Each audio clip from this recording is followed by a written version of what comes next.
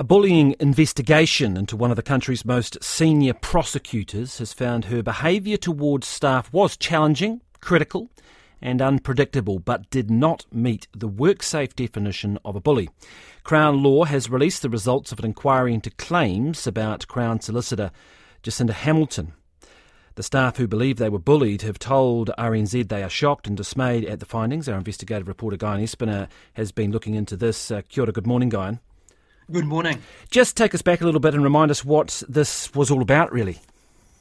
Yes, so about a year ago, a group of complainants, at least 5 of them who worked at Hamilton Legal, took a complaint that they had been suffering from a pretty toxic workplace environment that they say Mrs. Hamilton presided over. And they took this complaint to Crown Law. Crown Law took it pretty seriously. They got a KC, Maria Dew, to do an investigation into this. And then you saw the Solicitor General do her own review into the Crown Solicitor's behaviour. So the Crown Law released the findings of the review yesterday, not the review in its entirety. And we can talk about that in a second in terms of transparency. But this review by Maria Dew KC said there was a valid basis for the concerns raised by the complainants, but as you say, it didn't meet the definition of bullying under the WorkSafe New Zealand definition. I did say, though, that her management style, her communication style was challenging, critical and unpredictable, and that this led to, quote, a poor workplace culture for many staff. The Solicitor General, Una Jagos, said that the findings of the Dew review were serious, and she accepts that some staff have been genuinely distressed, as well as a loss of staff trust in the Crown Solicitor having been undermined. And at times, Jacinda Hamilton's behaviour fell below the standard expected of a warrant holder. Now, all pretty formal language, but it's important because Crown Law solicitors are lawyers in private law firms, but they act under terms of office with Crown Law, and one of those is to uphold the highest standards. So it's fairly serious stuff.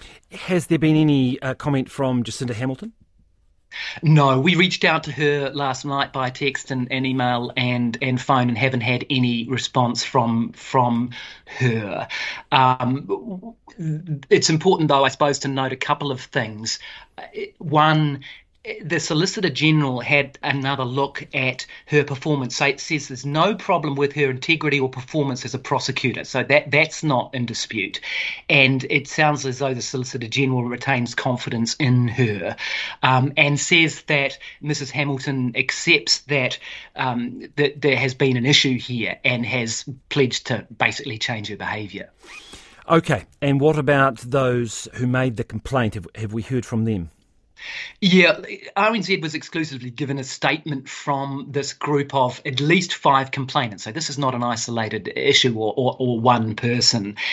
They say that they're pretty upset that it hasn't met the threshold of bullying. They say that her behaviour towards them was persistently aggressive, critical and unpredictable, that this happened over a period of years. And I suppose most significantly for them, led to extreme symptoms of anxiety and depression in several of the staff employed there. They say, quote, we each suffered some or all of those symptoms and are still managing them. And nearly a year on from our complaint to Crown Law, these effects remain ongoing and need to be managed daily. I have to say they're also very unimpressed with the lack of transparency as they see it.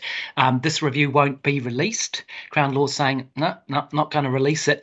And Corin, I filed 2, on behalf of RNZ, filed 2 Official Information Act requests to get this report, and they've knocked it back. So I guess that's the wider issue about how these private law firms, interact with Crown Law, because we're an outlier in New Zealand that we have Crown solicitors who are actually working for private law firms. And many of them have had the contract for a very long time, haven't they? Oh, they have. It's quite an interesting system. Some of them had it for more than 100 years.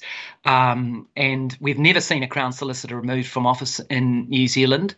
And this kind of case does shine a bit of a light on the fact that it's very hard to get information in these scenarios. But they have released the top-level findings. It looks like she will remain in her job. But as I say, the complainants are upset with that and say that the behaviour that they suffered has had a significant impact on their mental health.